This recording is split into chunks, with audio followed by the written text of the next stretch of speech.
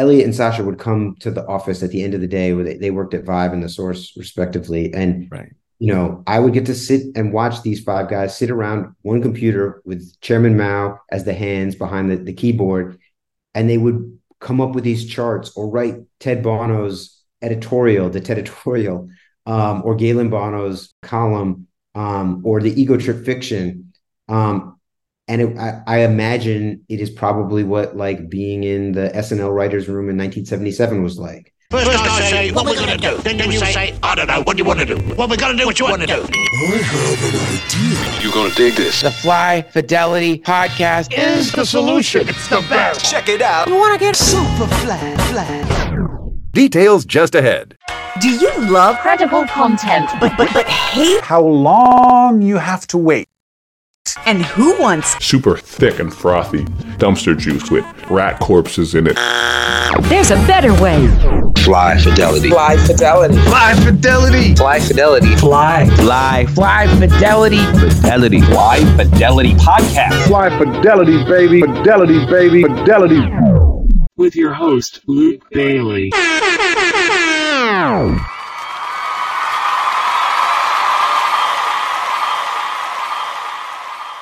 Welcome to the program. On this season premiere, we're featuring part one of a two-part conversation with founder and host of Idea Generation, Noah Callahan-Bever, journalist, writer, editor, A&R, music executive, elite content creator. We discuss and dissect his extraordinary journey so far, from his humble beginnings working in print media to defining Complex, to becoming head executive of Def Jam, to his latest and greatest project yet, Idea Generation. As a young music journalist, my goal was to understand how musicians made their creative decisions. But as I moved up the masthead, from reviews to cover stories, from editing sections to editing a portfolio of properties, my interest evolved. Now I wanted to know how the creators I covered thought about things like innovation, strategy, and management. And the more that I pulled at these threads, the more that the audience responded. So I partnered with Trisha Clark Stone and Helena Ox, and together the three of us created Idea Generation. A 360 media platform, Idea Generation exists to educate and inspire the creative entrepreneurs of tomorrow. And in no coincidence, the brand about creative entrepreneurship is itself an exercise in creative entrepreneurship. So here we are launching our first of many products, an interview show exploring the intersection of art and commerce. If you've ever had a big idea or dreamed of building a business on the back of your creativity, please tune in and join us on this ride. Welcome to Idea Generation. What was it, who was it, that drew you into hip-hop, and how did those formative years of being a fan in the beginning amplify your identity? Well, I was born in 1979, which is, to some people, the year that the first hip hop record came out. If you're counting Rapper's Delight. But so, I think that in a lot of ways, timing had a lot to do with it. And then I think also sort of like geolocation was a huge part of it. I grew up in New York City in the early 80s. And I think the combination of just sort of like coming into my own consciousness at the same time that hip hop is exploding, it sort of was just this ubiquitous sound that I really associated with, the place that I was living. And, I moved to the city when I was 5 years old 5 years old. So it was kind of like a new and fresh thing that I was being exposed to right at the moment that hip hop was really making huge strides towards, crossing over into sort of mainstream consciousness. And so, it's hard for me to put a finger on an exact moment that I became aware of hip hop, but I would say I can specifically remember getting ready for school. My mom used to listen to pop radio, WPLJ, and we were like in the bathroom and she's getting ready for work and I'm like, brushing my hair and stuff. And Fight for Your Right to Party came on the morning, countdown or whatever it was on WPLJ. This is in like 1986. And being really drawn to the energy of it. And then shortly thereafter, a very close friend of mine, his older sister, Alicia, was, probably like 14 or 15 and going out to clubs like Limelight and Palladium and stuff like that, even as a very young kid in New York.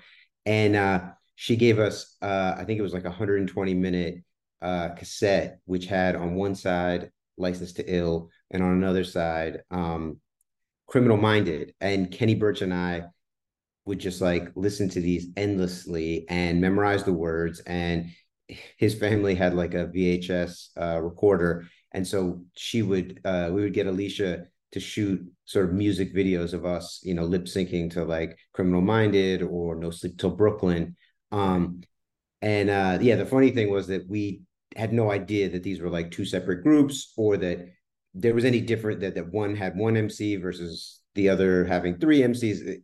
To us, it was just like, this is the most exciting thing in the world. I don't, and it's really just about being drawn to an energy. Criminal minded, you've been blinded. Looking for a style like mine, you can't find it. They are the audience, I am the lyricist. Sometimes the suckers on the side gotta hear this page of rage. Yet I'm not in a cage, free as a bird to fly about on stage. Ain't here for no frontin', just to say a little something. Your suckers don't like me cause you're all about nothing. However, I'm really fascinating to the letter. My all-around performance gets better and better. My English grammar comes down like a hammer. You need style, I need to pull your bar. I don't beg favors, you're kissing other people's. I write and produce myself just as fast. Keep my hair like this. Got no time for jerry curls. Attracting only women. Got no time for little girls. Cause girls look so good, but their brain is not ready. I don't know. I'd rather talk to a woman. Cause her mind is so steady. So here we go. Coming to New York, I had grown up, my parents met, and sort of my formative years took place in Princeton, New Jersey, which is, small suburban town in South Jersey. And after my parents split, my mom moved to the city, and I moved with her, and we lived in Lower Manhattan. And the sounds and the sights of hip hop were really just sort of omnipresent. It was the music that you heard coming out of every car. Back in those days, you could even see people like breakdancing on cardboard boxes on the street. Like, I know it sounds like something out of like Beat Street or something, but that actually was something that would happen in Tribeca or Soho, obviously as something of a novelty. At that point, you would see, obviously beautiful whole cars were, not a dime a dozen, but you saw an epic amount of tags and throw ups and all kinds of graffiti everywhere.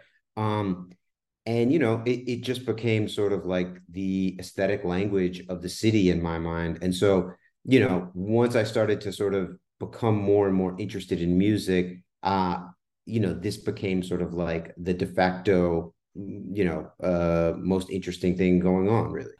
Coming from an era where some of your earliest dedication about rap music was being shaped by way of tape trading, what would have been some of the earliest albums that define your taste as a fan during that period? I mean, okay, so definitely Mama Said Knock You Out and Nation of Millions and Fear of a Black Planet were extremely consequential to me in that 89 90 period, which is really when I started, like, before that, we had this Beasties Boogie Down production tape. And then after that, I was sort of aware of the kind of pop stuff, Tone Loc, Rob Bass, obviously. And then, really some like hair metal that was on the radio or on MTV at the time, Guns N' Roses, and that kind of stuff. And in that sort of, elementary school period, I don't think I really had much understanding of what was going on. And then around fourth, fifth grade, like I said, like 89, 90, was when I started really to like acquire music on my own and of my own volition. And, those three records were really big for me. There was something about Public Enemy that I just found so urgent and just so compelling. Chuck's voice was unbelievable. And the things that he was saying, I didn't fully understand them, but I could tell that they were important. And I was just drawn into them. And then from there, me and my friends, as we sort of started to, uh, decode the contextual scene of hip hop and like what was going on and what was important, because we're little kids and there's not much in terms of media, around hip hop in general, and particularly not for like elementary school kids. Then we went into the native tongues, and that was where I really sort of fell down the rabbit hole. So much of that era really depended on you buying a record by way of what that record looked like visually. And I was curious as to, as a illustrator back then, as a graffiti writer back then, what was the moment that you realized that the cover art was, and still is, in some cases, more important than the album was itself? Well, yeah, I mean, I wouldn't go as far as calling myself a graffiti writer. I was a toy, terrible graffiti writer, but I had grown up obsessed with comic books. And for really that period of uh kindergarten through, say, like fifth grade, I was the kid that just went to the comic shop every single day after school and just hung out and read issues that I could never buy, and just sort of got obsessed with the details of these sort of shared universes in Marvel and DC. And, I was the kid that would read the Who's Who and the Marvel Universe Index and all of that kind of stuff, and really try to put together this sort of tapestry of characters and understand how they all fit together. And I think that was a lot of what appealed to me about hip hop as well, was that as soon as I started to sort of learn about it, I started to realize that there was this larger shared universe, and that, the artists would thank each other, and they had these relationships where certain people would do, would work, make beats for each other. And all of these things were like, it was like, again, decoding these sort of levels of connection that were not abundantly obvious, and sort of putting together this universe in my own head.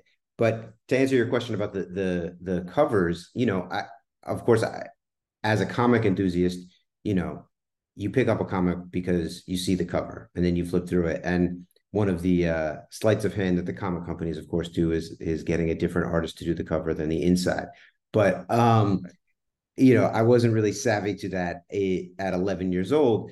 But as I started to get a few rap albums, and at this point, things that myself and my friends were into, it was really like a cousin co-signs it, or someone's older sibling co-signs it, and then you sort of have this cornerstone that you're building from. And then we would just go into Sam Goody and just look at the racks and flip through the cassettes, and you would see something like the 30 PMD album, which as a comic book fan, instantly I connected with Daredevil, Frank Miller, and obviously Bill Sienkiewicz was one of the most consequential late 80s Marvel artists of all time. Anyway, and so we would just dig through the covers, and you'd look for something that was striking or looked interesting, and and then you'd get the album, you get it home. Me and my friends had a very rigorous system of sort of apprising the value of records, in so much as, like, one person would buy it, everybody else would make a dub of it.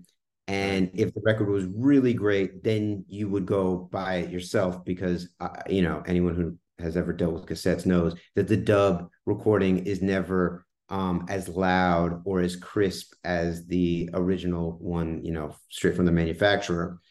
And so we would just go in there and try to find tapes that looked, interesting. And then you would just pour through the liner notes and sort of try to figure out, who is this group, or who is this artist, and what is their connection, where are they from, and who else do they know. And I will say that the thank yous were instrumental in helping us try to put that together. But in an era where, Video Music Box was not yet on our radar, Hot 97 was still a dance format station. Yo MTV Raps was only on once a week.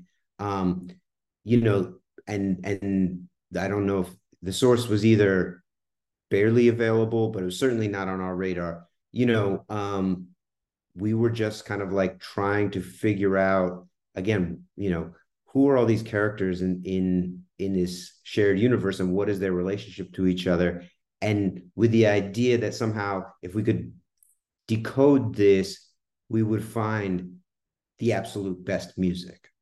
You mentioned the word universe a couple of minutes ago, and I want to talk about this universe more, about you growing up. Can you talk about your relationship with 42nd Street as a starting point, forging a career path, but also 42nd Street, for better or for worse, as the story of America in the 20th century? Yeah, I mean, 42nd Street is a New York icon. And you have to imagine coming to New York in 85, 84 years, it's at a sort of low point in the trajectory of the square, not perhaps not culturally, but in terms of infrastructure and just like what's going on. It was a very sort of seedy place with a lot of like peep show booths and B movie theaters and kids, teenagers running around doing the kind of derelict shit that teenagers do when there's no oversight from adults. And so when I got there as a kid, it was definitely sort of both quintessentially New York and iconic, but also something that I understood to have a sense of danger.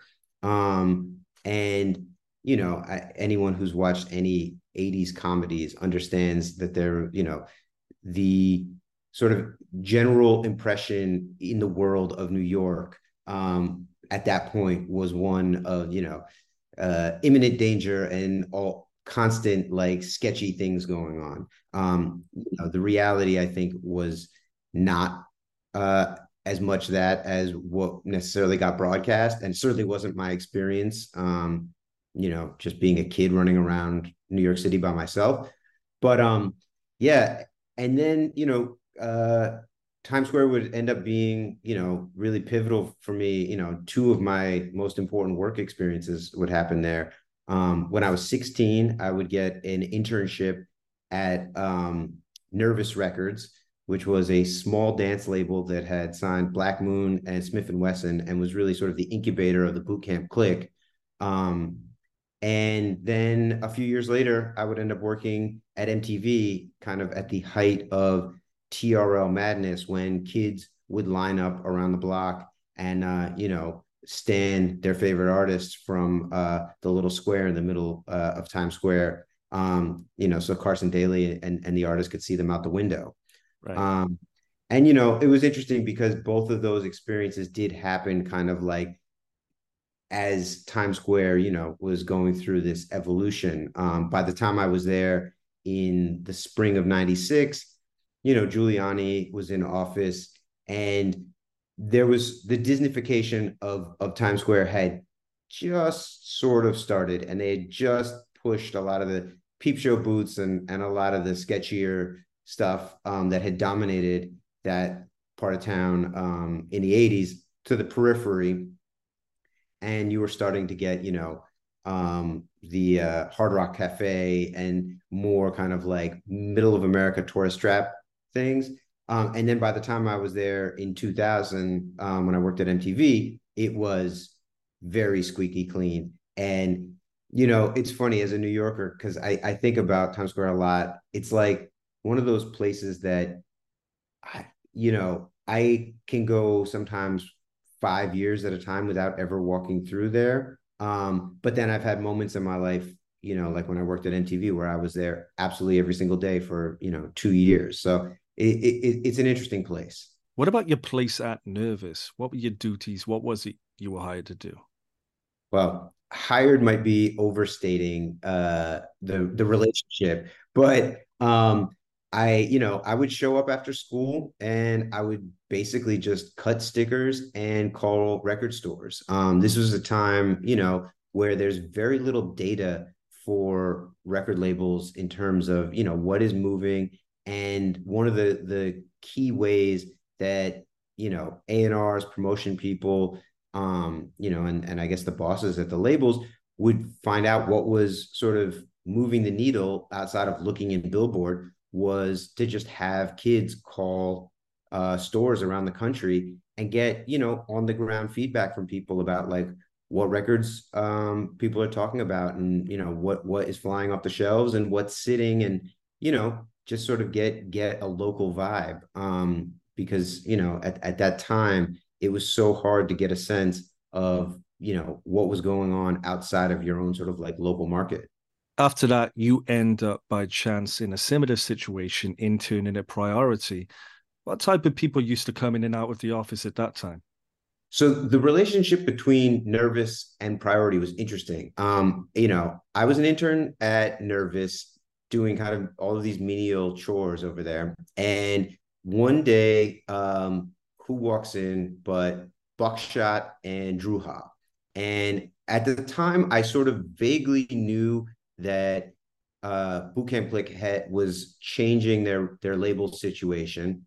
There had been some ads in the source for the Fab Five, and which had Priority logos on it. But I didn't really understand what exactly that meant because I'm 16 years old, and no one in the office is really talking about anything, or framing the relationship in any way for me. But it was very abundantly clear from both gentlemen's body language that they were not happy with the relationship that they had with I believe his name is Mike Weiss, the owner of Nervous. And I just remember them storming in very, very upset and kind of slamming the door to go into his office. And then there's about 15 to 20 minutes of heated exchange coming through the walls. And I'm sort of sitting there nervously, no pun intended, kind of trying to figure out what to do. And my boss, Chris, at the time, was like, man, you should probably break out. I think I don't really know what's going to happen next. And so I grabbed my backpack and I said goodbye to him. And I walked out to the elevator to head back home. And, Nervous was in this giant pre-war office building that probably had like 40 floors, and they were up on 30 something floor. And it had like 3 elevators. So typically if you hit the button, you might have to wait like somewhere between like 5 and 10 minutes for the elevator to finally come. So I'm sitting there listening to my headphones, just like waiting for the elevator. And who comes around the corner but Buckshot and Druha? And Buckshot makes eye contact with me and is like, yo, were you just in the Nervous office? And I was like, yeah, I'm an intern. I was, yeah, I'm a big fan of Black Moon, man. You guys are ill, or something along those lines. And he's like, yo, Drew, do you have an extra one of those t-shirts? And I'm like, Drew Hobb reaches in his bag and pulls out a brown Bootcamp Click shirt, which I guess is like the promo tee for the group album that they were, I guess, at the very earliest stages of working on. Right. And he's like, yo, do me a favor. I want you to wear that every time you go up in that office. And I'm like, all right. And I like hold on to the tee, and we like get on the elevator and go down, and I'm sort of, and he's also like talking shit about, I mean, obviously whatever meeting they had did not go well. And he was very upset about it. And so I'm just standing there awkwardly, trying to look like I'm not listening, but obviously listening. Yeah. And, about, I don't know, maybe 6 weeks later, I'm walking down 18th Street and I'm wearing this Bootcamp Click shirt because, of course, this is now my new favorite t-shirt. And I run into a gentleman named James Azor, who was in promotion at Priority at the time. And he asks me, yo, where'd you get that t-shirt? And I didn't really put it together, but, there probably were like 150 of these made or something along those lines. And I explained the situation. He's like, oh, man, well, fuck Nervous. Like, yo, you should come be an intern at Priority. And I was like, all right. And so then that summer of 96, I ended up going and being an intern there. And in terms of job responsibilities, it was all basically exactly the same. Cutting Right. stickers, calling radio stations, calling record stores, writing down, jotting down notes, telling James what's moving at, these local college radios, what's moving in these, regional record stores, up and down the East Coast. And and then occasionally, doing stuff like going to the Palladium and passing out flyers, for whatever. They had some group called The Truth, I think that was a R&B group that they were putting out. And the highlight of Interesting. was that, every now and again, like Helter Skelter or Organized Confusion would like pass through the office, and I'd get to see them. And maybe I would get a fist bump and an acknowledgement or whatever, which, at 16 was That's pretty much, everything. yeah, I run back to my friends and tell everybody about it. Seeing and experiencing all of that happen at that age, 17, 18 years old, what kind of impact do those experiences have on forging a meaning and turning your passion into purpose moving forward?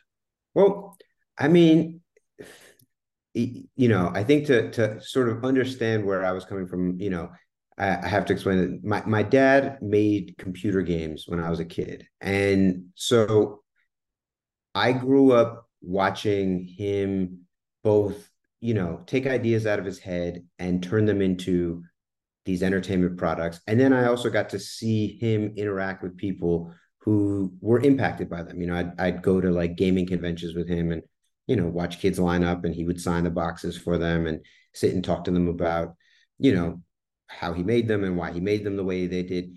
And so for me, there was always in my mind a path to creating the sort of cultural entertainment products that I was excited by. And it seemed like something that was, people did. I recognize that is a very rare and privileged thing to enjoy. But that meant that, like, from 5, 6 years old, every time that I would get into something, I wouldn't just think about how much I enjoyed the product. I would think about how I wanted to make a product like that or participate in the creation of making those products. And, that meant as a third and fourth grader, me and my friends would, draw up, basically like blueprints for video games that we wanted to make, and like sketch out what levels would look like, if you imagine like a side scroller like Mario. And then, by the time we got super into comics, like, everyone wanted to draw comics. And I was, I really thought probably up until I was about 17 that being a comic illustrator was going to be, my career path. And, when I got into high school, some of my friends, got very into, as we all sort of fell in love with rap music. Some of them got very into the idea of making rap music. And, like anyone that likes rap when you're a teenager, you're going to have kids that like get drunk and freestyle, and, Right. Friends that DJ and friends that make beats, and, and Were you ever that guy? No, I certainly knew that I had no, I'm not, I'm much better at writing than I am at talking. And I didn't have the sort of sense of improvisation that which is probably surprising listening to me talk here. No, just kidding. But I just never had that ability. And then also, I never grew up playing musical instruments, so my natural sense of rhythm was always fairly limited. So, while I really enjoyed sort of being a part of it, watching my friends excel at this. And I also got into sort of like a lot of the technical side of, when we were making beats, like we did it in the most scrappy way with like a Tascam four track recorder with, the Gemini sampler. And then eventually we got the Jam Man. And so, I got into kind of like understanding the sort of behind the scenes elements of it, but got it. and occasionally I would listen to records and like find breaks and pass them to my friends who are, much more musically gifted than I to, sort of make suggestions. But again, I just didn't have the wherewithal to actually make music. But I did have this interest in being a part of bringing this type of art to the world. And that was kind of the auspice of, getting the internship at Nervous. I was a kid that again was always obsessed with sort of being behind the scenes and being part of whether it was making comics or making rap. And as a young kid, I remember skateboarding over to 325 Park Avenue where Marvel was based in the 80s, and you know sort of wishing on a star that I'm going to run into Frank Miller and this is going to like yield an internship, and all of a sudden I'm going to be in the Marvel bullpen, which of course didn't. But that's the same urge that whatever 5 years later, you know, has me picking up the phone book and literally just looking for Nervous Records and being like, oh, yeah, I could take the one train there and be up there in like 35 minutes. Cool. I'm going to call them and see what happens. Um, and, but those experiences were interesting because it did give me sort of more behind the scenes understanding of hip hop than, obviously most of my friends or I had certainly before that. But it also really kind of informed me about what I didn't like. And what I didn't like was one, I saw how contentious the relationship between boot camp and Nervous was. And I sort of realized that, oh, just because these people are like helping bring this art to the world doesn't mean that like everyone's having fun together, which, seems sort of perhaps naive, but when you're 16, you really think like this is all going to be like rainbows and sunshine. And then I get to Priority, and at the time, Priority didn't really have much in terms of music that I really wanted outside of Boot Camp Click and Organized Confusion. And, the Organized Confusion album wouldn't come for another, I don't know, 9 months or something like that. And Boot Camp Click more or less operated, by themselves. They would slide through the office or whatever, but they pretty much were a self-sufficient organization. And it left me feeling like I still really want to be involved with this, but I want to be involved with it in a much more creative capacity. Right. And I also want a role that can sort of give me deeper access to more facets of this universe. And that really led me to, thinking about media and maybe working at magazines because, I had grown up reading The Source starting in 1991 with the end of the year issue.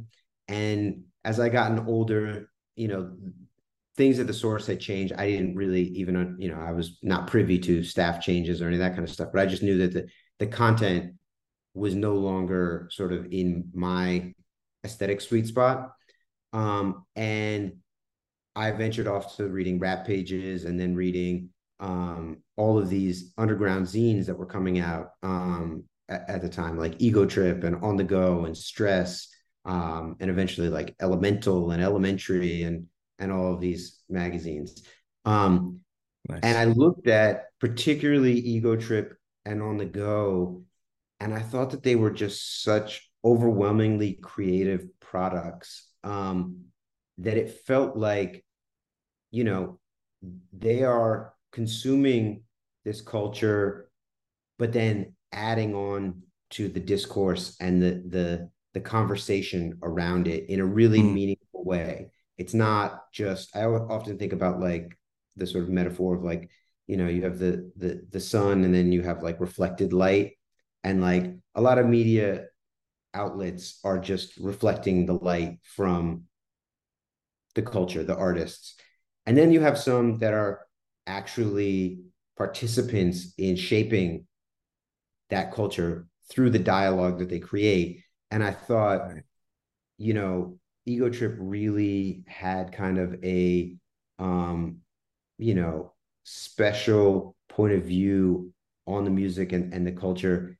And they were making fundamentally a magazine that, you know, had so much sort of depth to the content. It was giving you, you know, the information about what's coming up, but a level of analysis that was acerbic and biting and funny and deeply knowledgeable and deeply reverent, but also cynical and jaded and hilarious. And, you know, that just sort of resonated with me. And I thought, okay, maybe media is where I can sort of have a place in this because I love this music. I think about it constantly. I talk about it with my friends constantly. Um, maybe there's a place for me to be able to make, you know, a print publication. And, you know, and again, this sort of gets back to then tying in the things with growing up reading comics and like, you know, there was something about publications and paper and layouts that I found really, you know, compelling. What is the sequence of events that happens from you illustrating a Jiggy comic strip to you writing and landing a position of senior editorial assistant at Ego Trip? How does that happen? So, you know, I had done these internships at the labels during the spring and summer of '96. And then during the fall, I was pretty occupied dealing with like getting into college and all that kind of stuff. And my school, you know, basically because a lot of kids took advanced placement classes, which for whatever weird reason end the first week of May. My school mandated that we all had to get a 6 week internship. So from like May 1st to the middle of June to end our school year. And I thought, you know what? I'm still really, really into this, and I'm still trying to figure out exactly like what my path is. Um, let me try a magazine and see if that's it. And I thought, you know, at the time, the idea of like working at the source seemed almost like too daunting. And also, frankly, my taste had become pretty aberrant from the source at that point. They were, you know, really, you know, this is at this point there was a lot. I mean, it was a heavily leaning West Coast in its interest, and also, you know, this is sort of when you're getting the schism between quote unquote the underground and like the shiny suit, you know, commercial rap, and and so I thought, all right, you know what, let me try one of these underground zines. One that seems like I might actually be able to land it. Two, I feel like maybe this is more my tribe, and these I'm going to find some people there that like the same things as I do.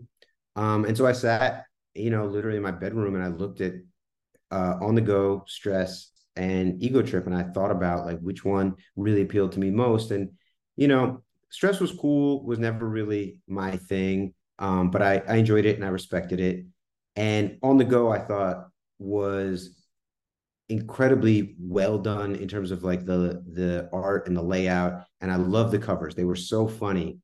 Um, and then Ego Trip had these incredibly artistic, really well composed covers, um, fairly rough around the edges, zine style art direction, but in the richest and funniest writing. And you know, humor has always been something that is really important to me. When I was into comics, I loved Justice League International, which was like you know, a heavily humor-based comic. And I thought, you know, Ego Trip, just like every single page has something that is just so hilarious and so pointed. Um, and I also have no idea, like I don't know what's fake and what's real. That is Ted Bono a real person, or is this all like a joke? Um, you know, the chart, like they'd have like charticles and stuff like that that were all like, again, it was this like incredibly acerbic sense of humor, but it was also predicated on a deep knowledge of the subject matter. And so like I couldn't put an ego trip in front of, some random kid at my high school and expect them to understand the jokes. Because if you don't really know rap music, it's not that funny. But for me, it was like laugh until you cry funny, because it's all of these coded jokes. And again, I really loved, just like when I first got into rap and when I got into comics, like I love the idea of, having a puzzle that you're sort of solving. It's a level of mental engagement that is, I think, really satisfying. And then you add on top of that, laughing until you cry is a great feeling. Like there's not much in the world that feels better than that. And so I just called them, and I called and I called and I called and I called and I called. And after 2 weeks, a woman named Vicky, who was running the ad sales team there, she was the ad sales team there, called me back and brought me in for an interview. And on Valentine's Day, 1997, I sat in this little one-room office on 368 Broadway with Chairman Mao and Gabe Alvarez, and kind of gave them my pitch.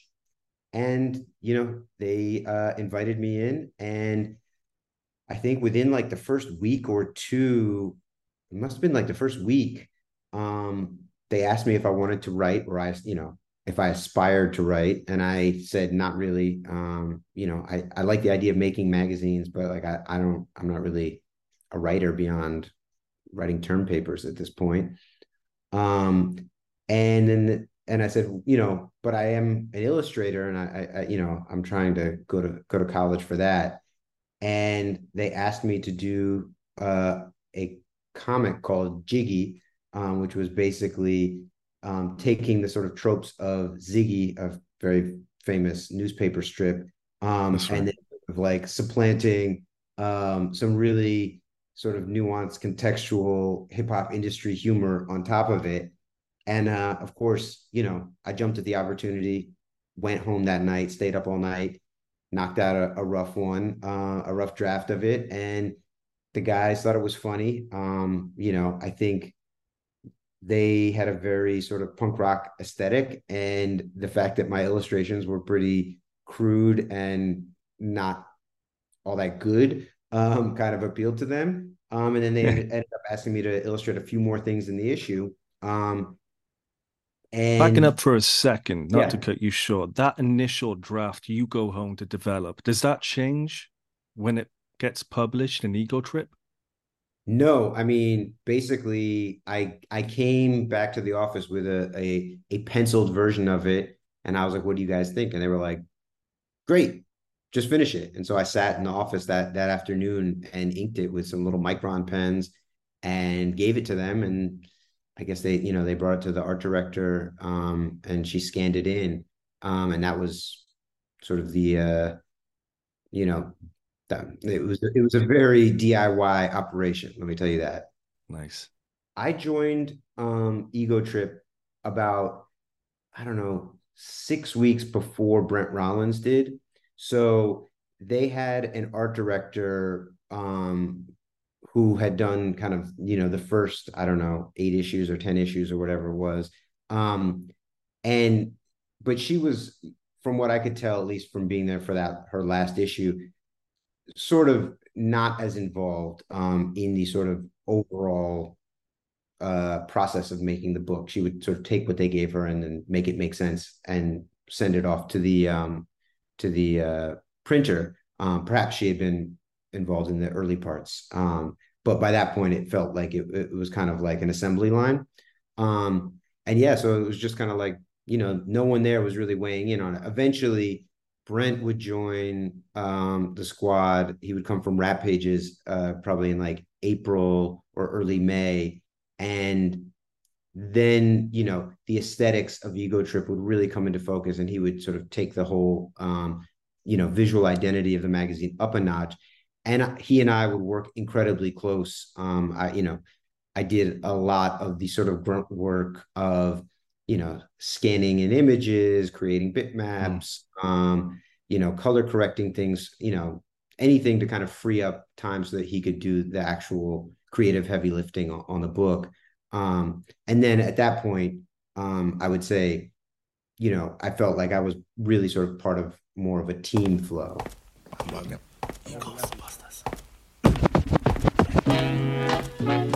Mercy. Mercy. Ego trip. Ego trip. Mercy. Ego trip. Ego trip. They were getting ready to ship the this is the Biggie Smalls issue with the red cover where he's in the Chinese restaurant, which was my first issue. And I think Riggs Morales, who was a editor at The Source at the time, had agreed to write a Chub Rock review for them. And for whatever reason, Riggs got caught up at the last minute and couldn't do it. And, it was the 11th hour. The guys were getting ready to ship the thing. And, it was just sort of like one more piece of work that got like washed back up on their shores. And I was standing there when Chairman Mao, I believe, was lamenting a little frustration around having to figure this out in the last minute. And I just said, hey, I could do it. And they were like, all right, you have 24 hours. And I went home and took, all my old copies of The Source and Vibe and Ego Trip and like reread all of my favorite reviews, the ones that had like jumped out to me as particularly awesome. And sort of, constructed a framework of how do these things actually work structurally, and let me just try to sort of like emulate this. And I'm not going to try to do any like high diving acrobatics or like get any super great jokes off. Let me just get the car from A to B without crashing. And so I wrote, I listened to the album and wrote the review. And thankfully Jeff was a great editor and came in and added some punchiness to the review. And that kind of like when the magazine came out and I saw my name there, I got bitten by the bug of like, I think I can do this. And like, again, I spend in a probably unhealthy amount of time thinking about rap music and talking about rap music. And here's this vehicle for me to channel that into something that's constructive and potentially entertaining and, for a consumer, and also, an actual contribution to the culture that I'm so, in love with.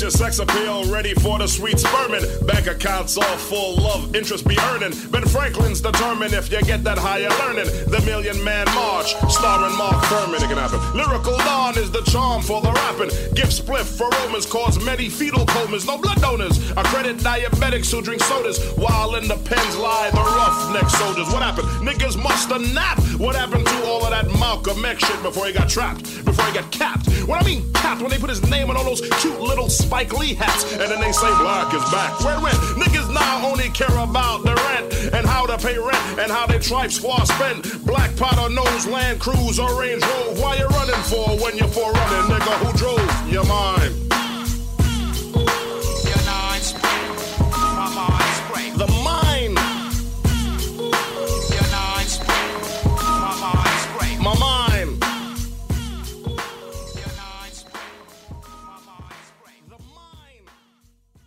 Who were some of the writers whose work you studied for your first review? Who were some of those writers who are still writing today that you studied?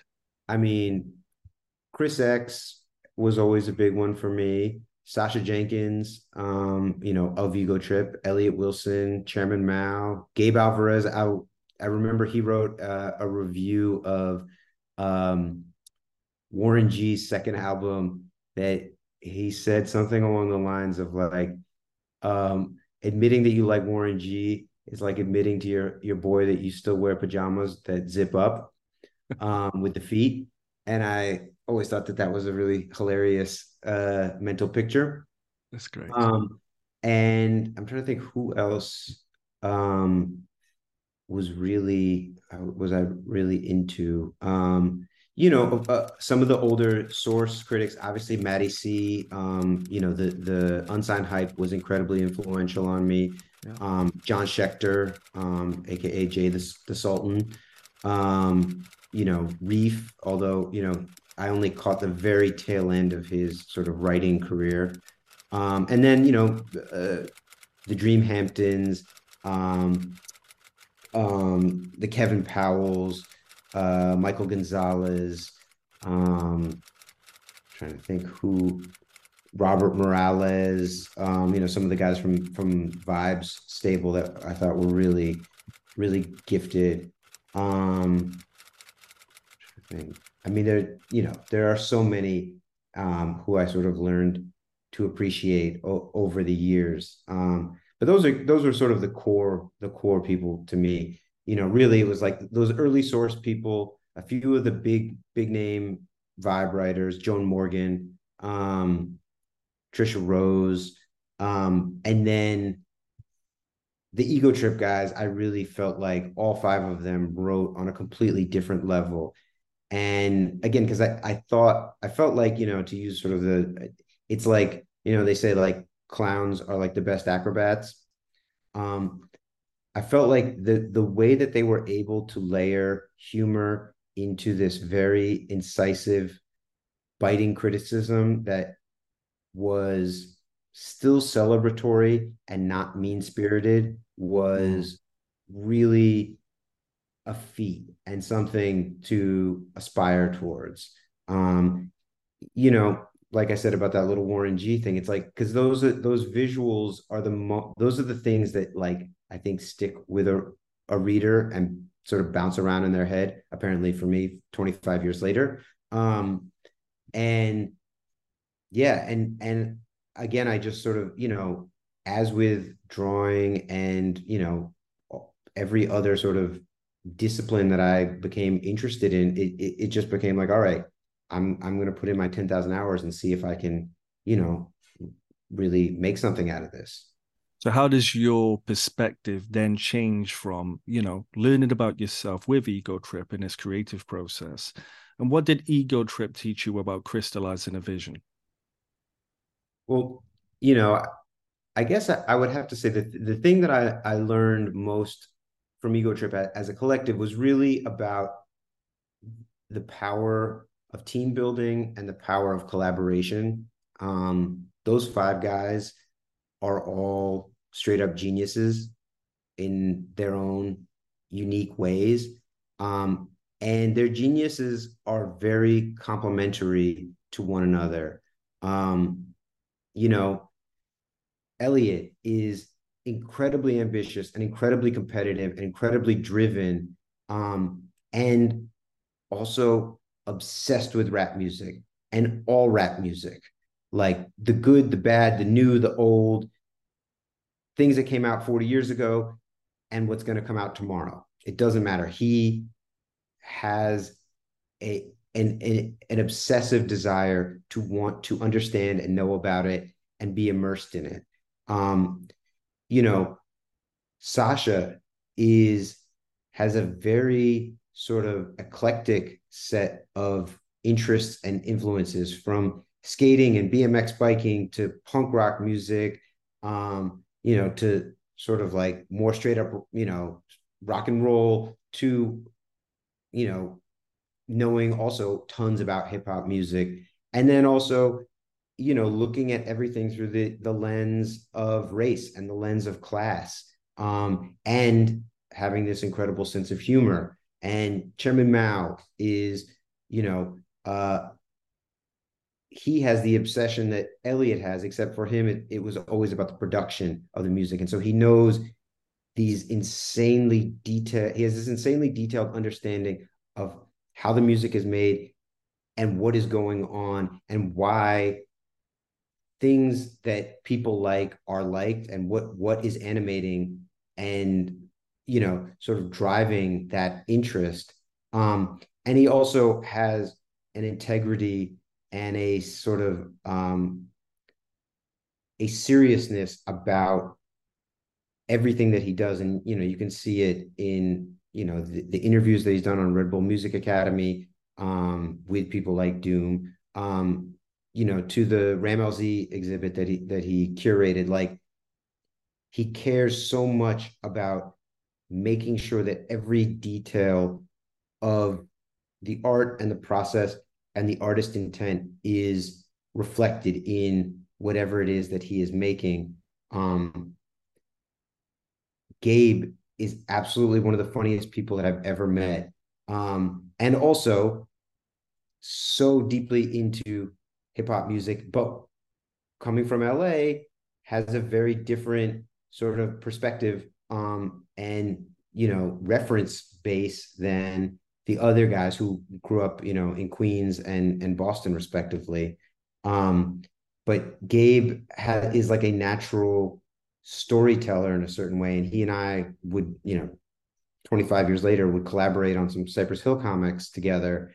But he has this ability to mine reality and turn it into fiction in a way that is certainly beyond my capacity. But he was able to sort of inject a lightness into a lot of what Ego Trip did, and a sort of surreality that I think drove a lot of the kind of like more absurdist humor that they had in there. And then Brent is the visualizer of the crew, and he has this sort of supernatural ability to distill what is interesting about something and then communicate that in a coherent visual language, and has his own sort of innate sense of storytelling and sense of humor. And he and I would work for, I don't know, 6 or 7 years together on Complex, and those covers are like a dive into the mind of Brent Rollins, and really represent a conversation and a back and forth and a dialogue between him and me, where a lot of times he would sort of be pushing me to explain to him why I wanted to put this person on the cover, or what was so interesting about them, or what was their story, or why did it matter. And then he would come back with a visual representation of that. Anyway, having sung all their praises at some length, I got to watch these 5 guys work together seamlessly, and despite being all very, very, very different and motivated by very, very different things, come together to create one product. And when I say come together to create one product, I mean literally, like,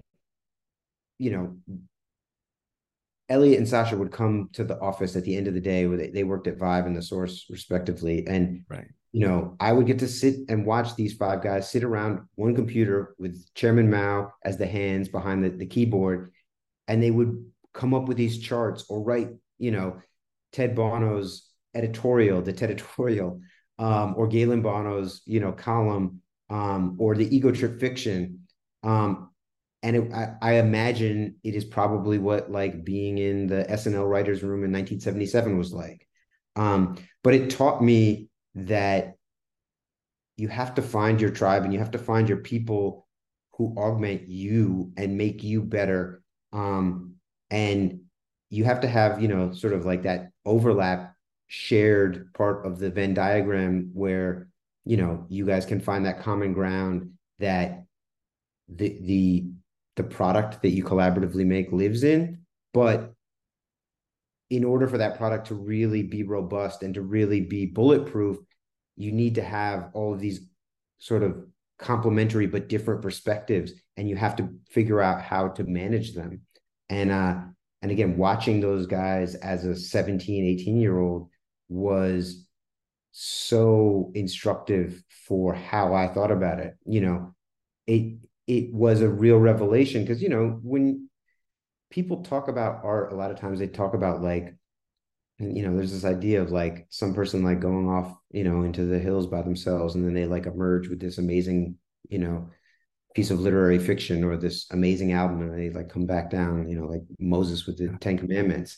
And it's like, sure, there every now and again you have a person like that. You have a Jay-Z, you have an Eminem, someone who can just kind of like be both the alpha and omega of it, but it doesn't have to be like that. And that there is a way to work with other people. And that frankly, if you can make that collaboration work, everyone can have so much fun together. And that was the thing, was I was watching these guys, and I'm 17 and they're probably like 26 or 27, which at the time I thought was like grown and old, which now at 44 is sort of hilarious. But I'm watching them sit around and like tell jokes ostensibly to make each other laugh. And like that is the litmus test. And it's like who can top whoever spoke last, and not in a biting, negatively competitive way, but in a way that like we're all trying to reach for the ceiling, but each one of us is pushing the ceiling higher. And I spent the rest of my career really trying to emulate and recreate that, in my own way. And you can look at mass appeal, and you can look at complex, and you can look at idea generation, and each one of those things is, a different attempt to try to find that magic and that chemistry. When you think about your contribution to Ego Trip, what is it that you think you brought that changed the perspective of Ego Trip as a magazine and pushed the envelope? I would not say that I did that at all, to be honest. I think I was fortunate to be in those rooms and to spend time with those guys. And, I think as we've all grown older and matured, I've managed to sort of create meaningful relationships with each of those five guys. And, I would hope, um, if you were to ask them, they might offer ways in which I have like changed their perspectives or added to how they think about the world. But Ego Trip was their deal. And I again was so grateful for the opportunity to apprentice myself to them and to contribute to helping them realize their vision. But I wouldn't go as far as saying that I shaped it in any real meaningful way.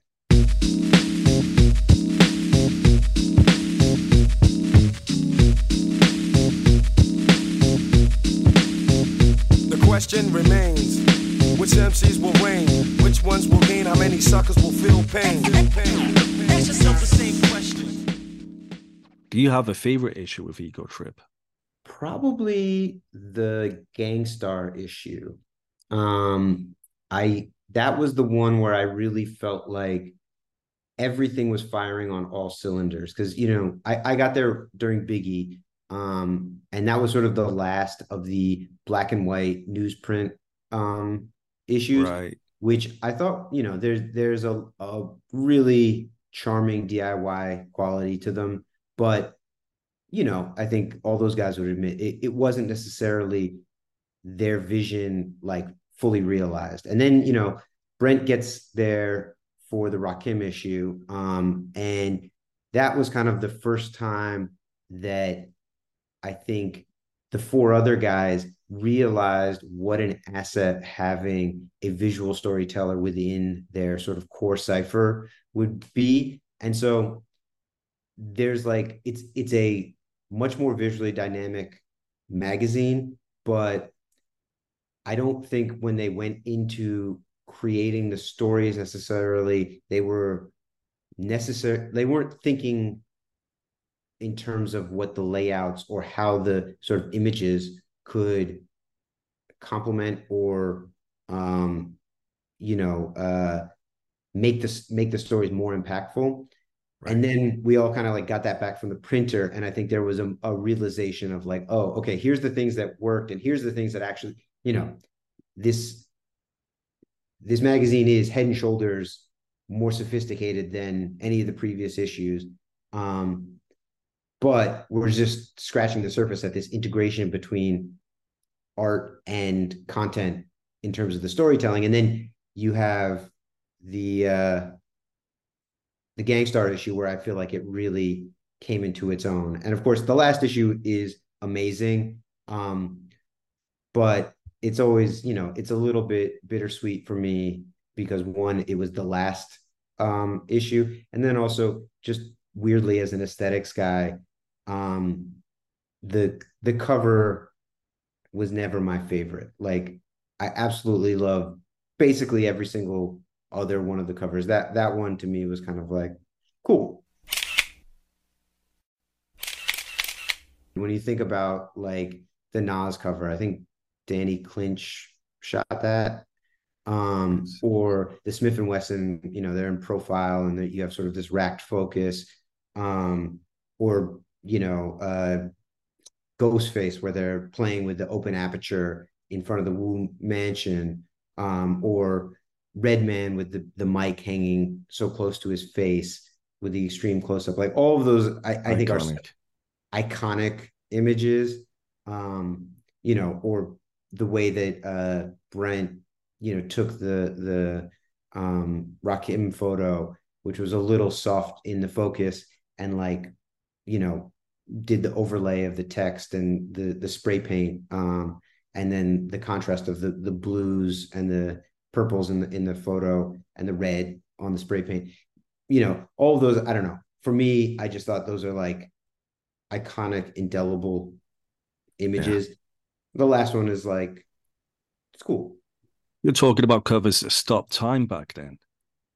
Yeah. Well, I mean, we had so much less access to, hip hop and to, so I mean, celebrity in general, of course, but as far as I was concerned, to rap celebrities in specific. And right. So, I think that there was a real effort both on the part of the magazines and on the part of the musicians to really make the most of these moments. And, also there was, the economics of print publishing were very different from the economics of, digital media and the sort of race to the bottom. So there was, even at a very DIY scrappy place like Ego Trip, there was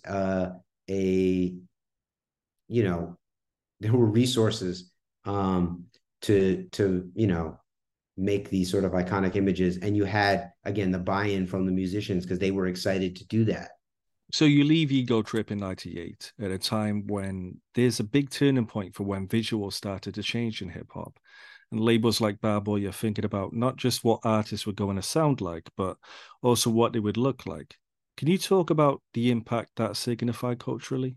I think that hip hop has been in constant flux, and I think in its earliest or earlier period, you were seeing a change that was happening very fast and very furiously. And I think that the change that happens in sort of 96 to 98, via Bad Boy, is certainly looked at as a inflection point. And I think perhaps people think of it in an outsized way because the music was really starting to permeate sort of the mainstream at that point. But I mean, as a person that had been following hip hop since, the late 80s, really, if you look at from 86 to 96, the music is changing every 12 to 18 months. And you have, people like Kwame goes from, being a modestly but solidly successful artist in 1990, 1991 to being a punchline in a Biggie song in 1994. And you have groups like Brand Nubian, going from having like a super positive outlook on the world and colorful aesthetic and, being styled in dashikis, to wearing combat boots and baggy jeans and, making past the gat and punks jump up to get beat down. And so I say that to say, like, the music was constantly evolving. I think that what happened in 96, 97, 98 was really like a bifurcation of the scene where you had sort of the quote unquote mainstream commercial rap and the underground. And the commercial rap was aspiring to exist in a world, alongside, pop music, and, on MTV. And the underground rejected that, and wanted to make rap for people that, were sort of steeped in, the cultural context of rap. And yeah, I mean, I think, that was a big shift. But again, I think, I had been there when, like, Naughty by Nature and Tribe Called Quest and Cypress Hill were sort of at the center of the locus. And then, 2 years later, everything has moved to the West Coast, and now Death Row is, sort of quote unquote running the scene aesthetically. And then 2 years later, Biggie has, taken it back, and him and Puff are redefining what is cool and popular. So, I don't necessarily think it was an aberration as much as it was kind of just a cycle that happened to be that was happening on an increasingly large snowball, if that makes any sense. Let's take it back to the streets, mother. Yeah, I'm right here, dog. Where my dogs at? We right here, dog.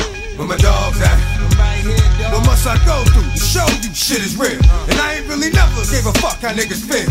Rob and I steal, and cause I want to, cause I have to. And don't make me show you with the Mac. If you don't know by now, then you slip. I'm on some bullshit that's got me jacking niggas flipping. Let my man in them stay pretty, but I'm gonna stay shitty. Cruddy, it's all for the money. Is you with me? Get the bitches, now commit the crime. And when it's on, we transform like Optimus Prime. Out on the head, roll out, let's make it happen. If we ain't gon' get it with this, we'll take it cap. Bustin' off, dustin' off, the softest niggas. Money with the biggest mouth, yo, let's off this nigga. Come on, this nigga, he never made a sound. Breathe too fucking hard and he getting bust down. Yeah, y'all niggas wanna be killers. Get at me, dog. Y'all niggas wanna kill us. Get at me, dog. Y'all niggas want the ring. Get at me, dog. So I worked at Ego Trip during the during the spring of 97. And as I graduated high school, I went, sort of hat in hand to Sasha. And, knowing that Ego Trip was not going to be in a position to give me a summer job, but explaining, all right, I'm about to graduate high school and I'm going to NYU in the fall, but I need to get a summer job. Hey, do you know anybody that might be hiring? Or, is there something that I can do that's like at least adjacent to kind of, what I've been doing at Ego Trip, and I'm thinking, I know Sasha sort of knows Mike D, and maybe he can help me get a clerk job at the XL clothing store, extra large clothing store over on whatchamacallit, Lafayette Street, or something along those lines. And Sasha's like, yeah, actually, my guy Dave Bree just took over the fact-checking department at Vibe, and he needs to hire a new fact checker. I'll vouch for you, but you just got to do me a favor and, like, look, Dave will not be in on it, but you got to just front like you're 20 years old, because they're not going to hire a 17-year-old at Vibe. And I went and met with Dave Bree, rest in peace. And we went and got ham sandwiches and around the block from Vibe, and he explained to me what a fact checker was, and I sort of expressed my interest in the culture and, gave him a sense of I guess the breadth of my knowledge about hip hop and just broadly about music. And he was like, all right, look, I'm going to give you a shot to do this. Please don't make me look bad. Um, if Sasha says you're good money, then, you're good. So, Yeah. I went and worked that summer between, high school and college at Vibe. And while I was there, I got an opportunity to write, uh, maybe one or two clips during the summer. And perhaps most importantly, I met a gentleman named Jesse Washington, who the following year would become the editor in chief of Blaze, which was Vibe's brand new or then brand new rap magazine. And I met Jesse, and I knew that he was sort of like a bedroom DJ who would like sort of, do parties for his friends and that kind of thing. And during that summer, the group Lord Tariq and Peter Guns, who at the time were just two guys from Money Boss Players, put out a 12-inch on a piece of red, white label vinyl that just said Deja Vu. And I heard it at Fat Beats one morning and thought it was phenomenal, and just brought it in and was like, Jesse, you're going to love this song. You need to hear this. And he had a turntable in his office. He listened to it. It was like, oh shit, this is crazy. And a year later, he calls me up in the spring of 1998 and is like, hey man, I'm starting this new thing called Blaze. It's going to be like sort of Vibes version of the Source.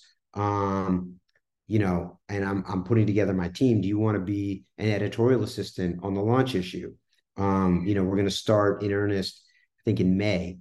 And I was like, awesome. Yeah. I was like, sure, Jesse, like what made you think of that? And he's like, yo, you put me onto that Lord Tariq and Peter Guns record. That shit is like blowing up everywhere now. You were like 8 months, 9 months in front of that. I need that kind of ear on the staff.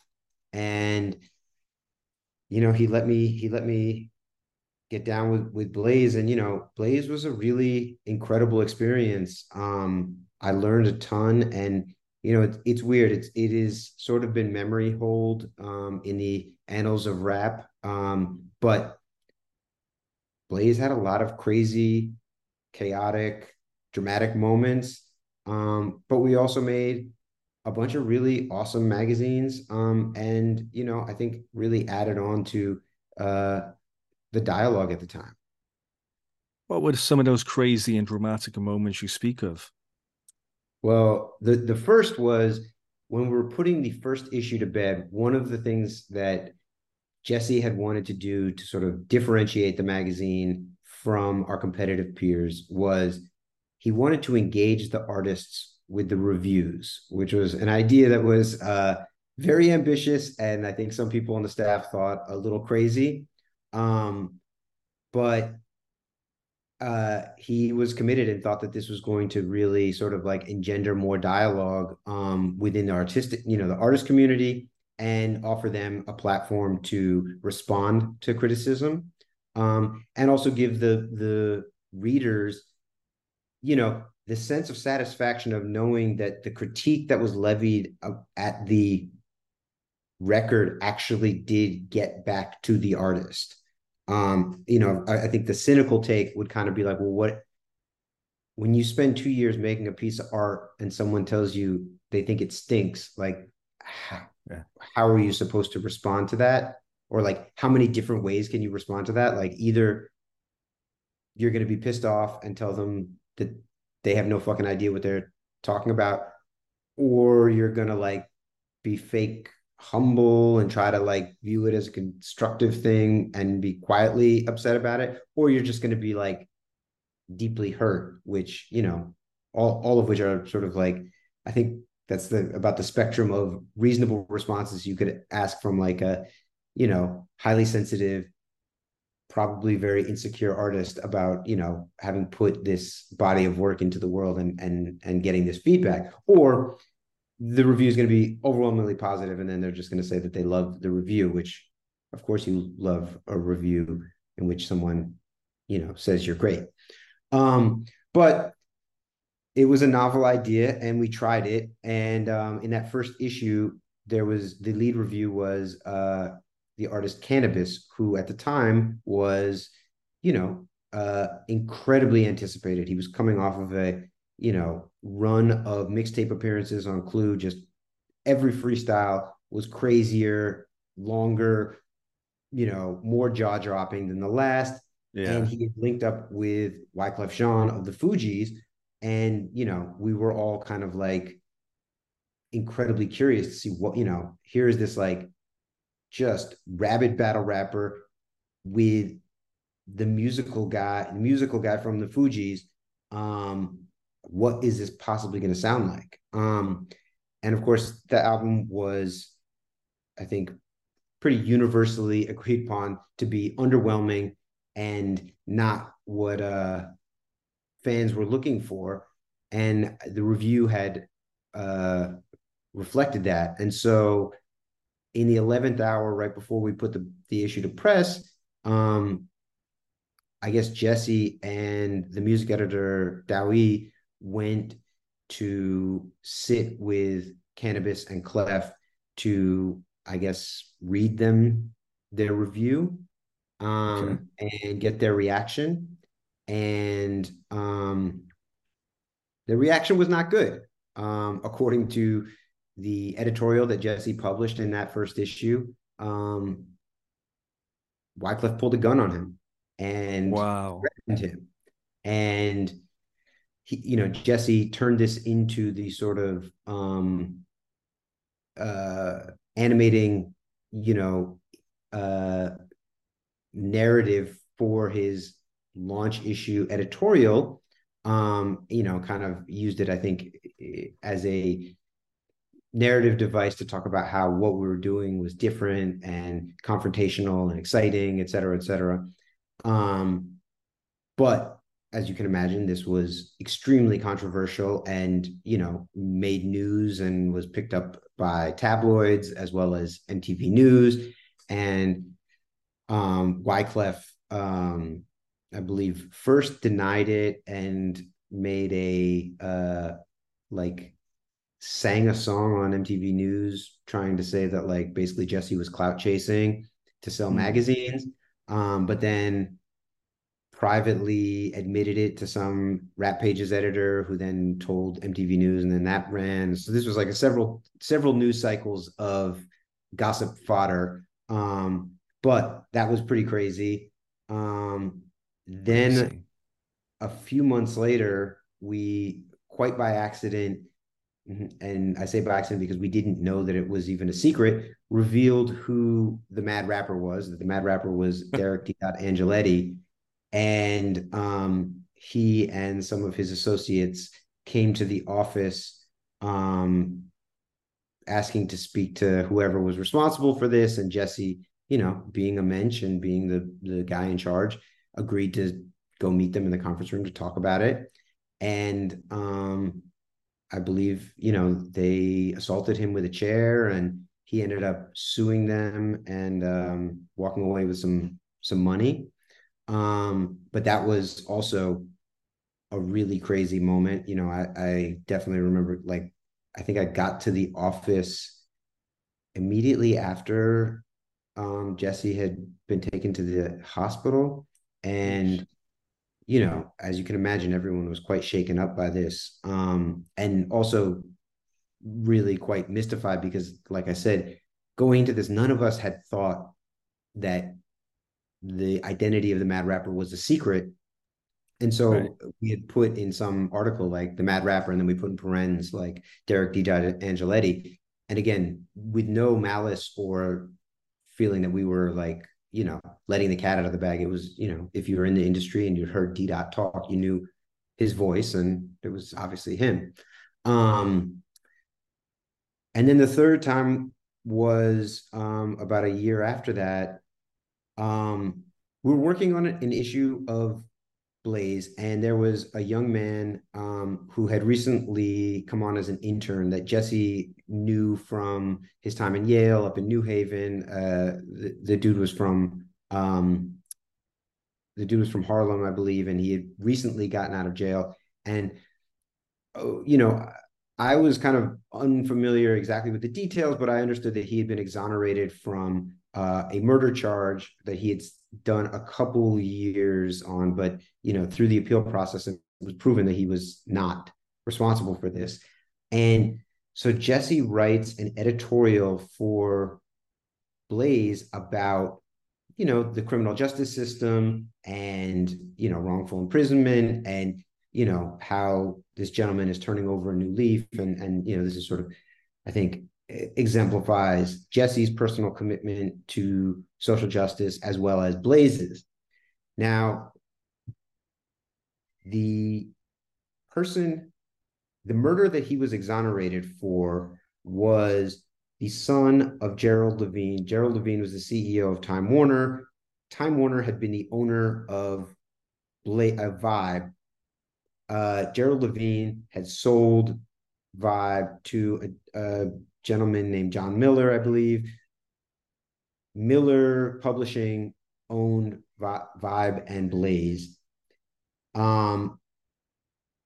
So this editorial somehow ends up moving through the company up to the, to the top, to the tippy top.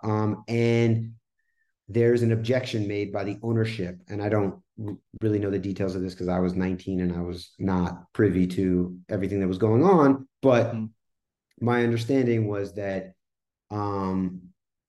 Jesse was told, you can't run this editorial in the magazine. Bob looks at Gerald like that's his big brother or his mentor, and him and the family reject the court's ruling on this kind of thing, and they're not comfortable with this, and Bob's not comfortable with this, and so Jesse rightfully stood on his ground and said, no, this is the right thing to do, both just objectively, this is the morally correct thing to do. The kid was exonerated. He did years of time on the wrong charges, and everyone feels bad for the situation, and we all obviously hope that that justice is served, and that the real perpetrators of this crime are found. But the courts have ruled, and he has been found innocent beyond a reasonable doubt. Right. And that was not well received by the ownership, and essentially he was unwilling to change things, and they fired him, and it was it ended in a very cataclysmic back and forth. I remember, I basically I'm coming up from NYU, and I get on the elevator there, and there's one of the sort of C-suite guys from the Vibe, from Miller Publishing is on there, and I sort of make eye contact. He knows who I am from just seeing me around the Vibe office, and he's got these three big dudes in suits that look like Men in Black kind of thing. And again, I've sort of known that this is a controversy that's been going around, and then Jesse has talked to the staff about it, and we all kind of agree with him and have his back. But I sort of assumed this would come to some diplomatic solution. And I go walk in, these gentlemen leave the elevator, I go drop my book bag off, and the next thing I know, I hear they're screaming. I come running out of my little cubicle. I see a turntable go flying through the air and land in a wall. And eventually Jesse ends up being escorted out. And we are told that he is no longer an employee of the company, and we're not allowed to talk to him anymore. Yeah, and as you can imagine, this is a young staff. I'm 19 at the time. most of the rest of the people on the team are, in their early 20s, and we are all just beside ourselves. Mimi Head Valdez, blown. who was the managing editor and would become the next editor in chief, is, crying and trying to sort of like hold the rest of the unit together. We end up meeting, and I feel like a few days later, Jesse swung by the office, and although he wasn't allowed in the office, we all went downstairs and kind of like talked to him on the street. And he was sort of like, guys, like, basically, I appreciate that you all ride for me, and I appreciate that you all, think that I'm in the right, but like, these are your jobs, and like, I don't expect you to all like bounce on account of, this situation. And we were, Mimi ended up being elevated and becoming editor in chief and taking over. And yeah, things kept on moving. And I think through all of that, I it's hard to even wrap my head around all of the lessons that I learned in those multiple incidents. But suffice to say, I grew up a lot as a professional, and whatever rose-colored glasses still remained on my on my face after a couple of years in this industry, that really ripped them off, and I understood exactly what this was. That's insane. Truly incredible. What a story, man. What a Well, story. also crazy. You know who else was in the office when that happened? Tragedy Gaddafi. No way, of all people. Yeah, I just remember seeing him like while all this melee is happening, and I'm standing there, and like, dudes are fighting and shit is crazy. I just see like Trad stick his head out from the hallway, like, oh, y'all really crazy up in here. I was just like, what? Yeah, that was a crazy time. And after that, Blaze sort of like found its footing. And I think, to Mimi's credit, she did her best to kind of like, shake off all of the dramas and find a new creative focus for the book, and, turn it into something, that had its own lane. Unfortunately, Vibe would actually end up pulling the plug about a year later, in the spring of 2000, right when I was finishing up finals at NYU. I remember coming up to the office and just like opening the door, and everyone just looking shell shocked and being like, "Hey, so it's over." It's like, oh, Jesus Christ! Just when I thought we were catching a vibe.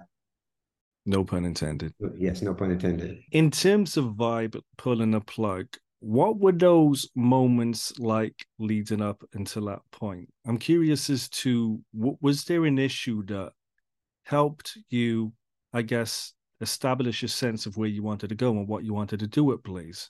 I mean, I think that I learned the most, again, like so much of what I learned was really just watching the grown-ups around me operate and seeing how they moved. And, I got from, Jesse was an incredible leader, and like, nobody on the staff worked harder than Jesse. And that was, I thought, left a really, really remarkable impression on me. Mimi brought a sort of canny to the positioning of the book that, would really inform how I thought about running Complex.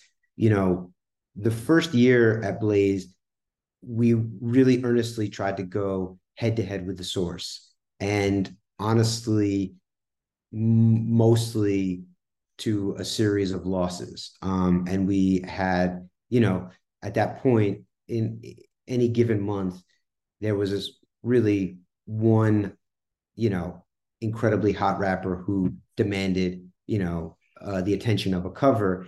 And, the source was a legacy publication in the space at that point. And we would, again and again and again, just lose out to the source. And if you look at those first year Blaze covers, we basically had the artists that appeared on the source's covers, but a couple months or a month after the source had them. Um, and, you know, when Mimi got there, I think she saw an opportunity in shifting the focus of the book forward and leaning into, 1998 had a incredible sort of emergent class of new artists. And, where the source had done like I remember this in the spring of 98, they did like a, group cover that had like DMX and Corrupt and maybe the Locks and Nori or something like that. It was like 7 artists. And Mimi's take was like, well, if all those artists can only share a cover at the source, what if we just lean in on the ones that we think are really going to break? And all of a sudden, we started doing a Beanie Siegel cover and a Lil Wayne cover and a Trina and Trick Daddy cover. And that was really where Blaze started to find its own voice and its own space within the culture. And combine that with the art director Mark really coming into his own. Him and a woman named Sarah Friedman ended up shooting a lot of our covers. And so the book got a real visual identity that was very punchy and poppy, and I think fit within the sort of aesthetic language that had been established by people like Hype Williams in kind of music videos of the time. And then, we just, we took these gambles on emergent young artists, and, they might not have had the splash of having, sort of the biggest power hitter at any given moment, but it made Blaze sort of a complementary read that didn't try to compete to be the source, but offered you a totally different experience. And our sales went up through that, I think, because, we ended up getting a lot of people who bought the source who would also buy Vibe. And then also a bunch of, a sort of younger demographic that was interested in,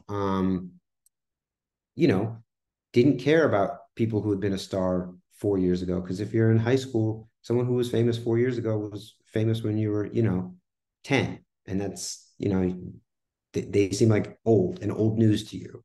And so, yeah, watching that, I really, I would utilize a lot of that when I stepped into the, hot seat at Complex.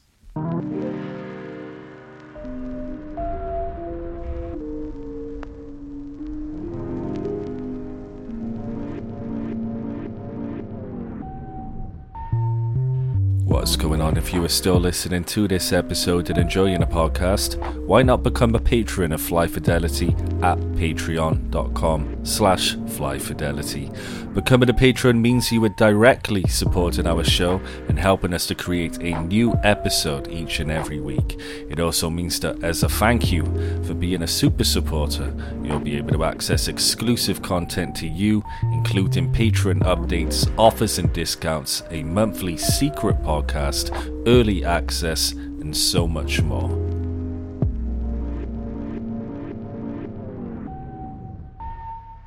What about your memories of featuring Eminem in Blaze? What's the story behind that? Well, in that period, I was just a underground rap nerd that was going out to, every showcase at, the New Eurekan Poets Cafe or the Cooler or SOBs or whatever. And then on the weekends, I would go hang out at Fat Beats. Just the way I used to go sit around comic stores, in my adolescence. I was friends with Max Glazer, who was the DJ at Fat Beats, and my friend Alina was working the register there at the time. And so like Saturday mornings, I would just go in there, check out the new records that they had stocked, drink a coffee, eat a bagel, and, just sort of like hang out. And one Saturday afternoon in probably like May of '98, a very tall gentleman walked in and started talking to uh, Max Glazer. And, I'm just sitting with Alina bullshitting. And all of a sudden over the PA system, I hear what would, the record that is My Name Is for the first time. And I'm like, the voice instantly is recognizable to me. And I'm like, this is the kid from Detroit, the white rapper, that kid Eminem, but he sounds really different. He's like super high pitched instead of like this like bass nasal voice. And I walk over to the tall gentleman who would be Paul Rosenberg. And I'm like, hey, is this Eminem? And he's like, yeah, this is the new Eminem. We just signed a deal. I'm his manager. No, actually, he was like, I'm his lawyer. We just signed a deal with Dr. Dre. He's going to be on Aftermath. And him and Dre got in the studio recently, a few weeks ago. And this is the first record that they made. And he played My Name Is, he played Guilty Conscience, and he played Role Model. And I was absolutely blown away. I had really liked the Just Don't Give a Fuck single, and thought that it was novel and that the lyrics were funny and catchy. But it was like a decidedly underground record with a pretty modest ceiling in my mind. And these Dre records were just so big. And also, you have to understand, this is a time where Dr. Dre is kind of walking off a misfire with the Firm. And so these are the first time that we're hearing the sound that would become the new Dre sound. And it's like, holy shit, this sounds, it's huge, it's big, it's musical, and it's not G-Funk. It sounds like boom bap rap, but done on this like really expansive scale. And I ran to the Blaze office on Monday morning, and I told Jesse and a gentleman named Daryl Dawsey about it. And they were like, all right, Dr. Dre's the man. He kind of missed with those last two records with the Firm and the Aftermath album, but you can't really count that guy out. So Paul and Drew Haw came up to the office and played, I don't know, 6 or 7 M records, and those guys were sold. I was not lying. And the next week I got on a flight to Burbank, California, and met up with M and spent about a week shadowing him as he was mixing the Slim Shady LP.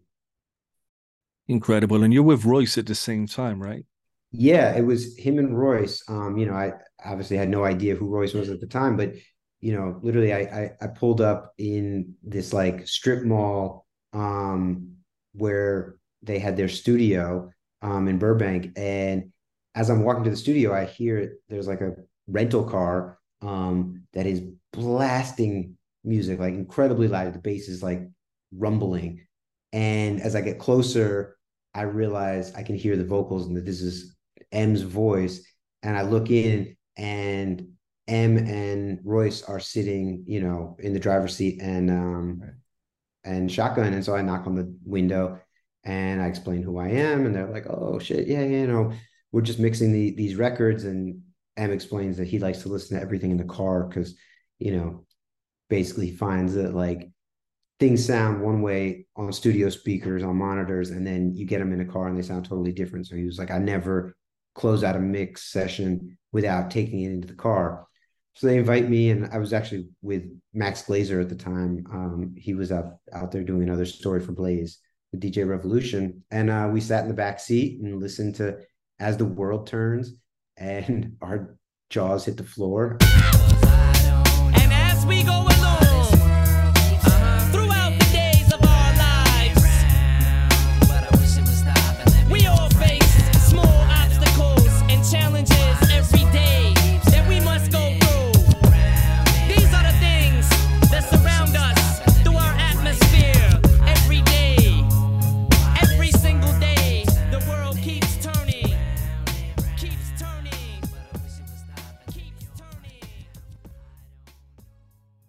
pretty aggressive content. And it definitely, I was like, holy shit, I can't believe the things this guy is saying. And yeah, and I spent about a week kind of just shadowing him, as he worked on that stuff. And sort of put the finishing touches on that record. It was incredible though. Every now and again, I've had experiences in this as a journalist where I know that I am witnessing history as it's happening, and spending that time with M and Royce, I knew it instantly. And I came home and I wouldn't shut up about, how he was about to be the biggest thing in the world. And, to remember, this is like in 1998, there is a very bad taste in everyone's mouth about the idea of a white rapper. Vanilla Ice has ruined this for absolutely everybody. The idea of a white rapper being even like credible is a bit of a stretch, and the idea of a white rapper crossing over and being commercially successful is more or less unthinkable.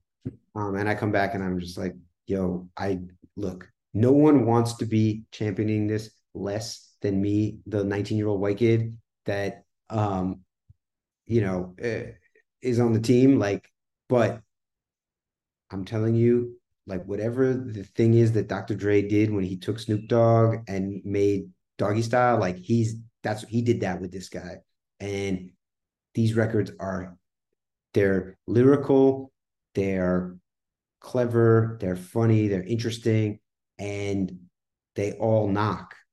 I think this is going to be a thing. I remember one of my friends at NYU, like literally just to shut me up, bet me $100 that M wouldn't go gold. Really? I wish that I still had that check, because he definitely did write me a $100 check about 10 months later. But yeah, I mean, it was just, and it was incredible. And again, like, it is one of those few moments where you know that you are witnessing history as it unfolds, and getting to sort of like sit in it. It was an unbelievable experience. Make sure you tune in next week for part 2 of our conversation with Noah, in which we discuss his run with Stimulated Records, Mass Appeal, Complex, Def Jam, and so much more, including Idea Generation. I wish I could show my appreciation for this podcast. I wish I could respond to it somehow, or be notified in the future when Fly Fidelity updates, because it's so great. But I don't think there's a way I can do any of those things. Uh-oh, you're wrong. Subscribe on Spotify, Apple Podcasts and SoundCloud and never miss an episode. Find us on Twitter, Instagram and Facebook. My peoples, are you with me where you at?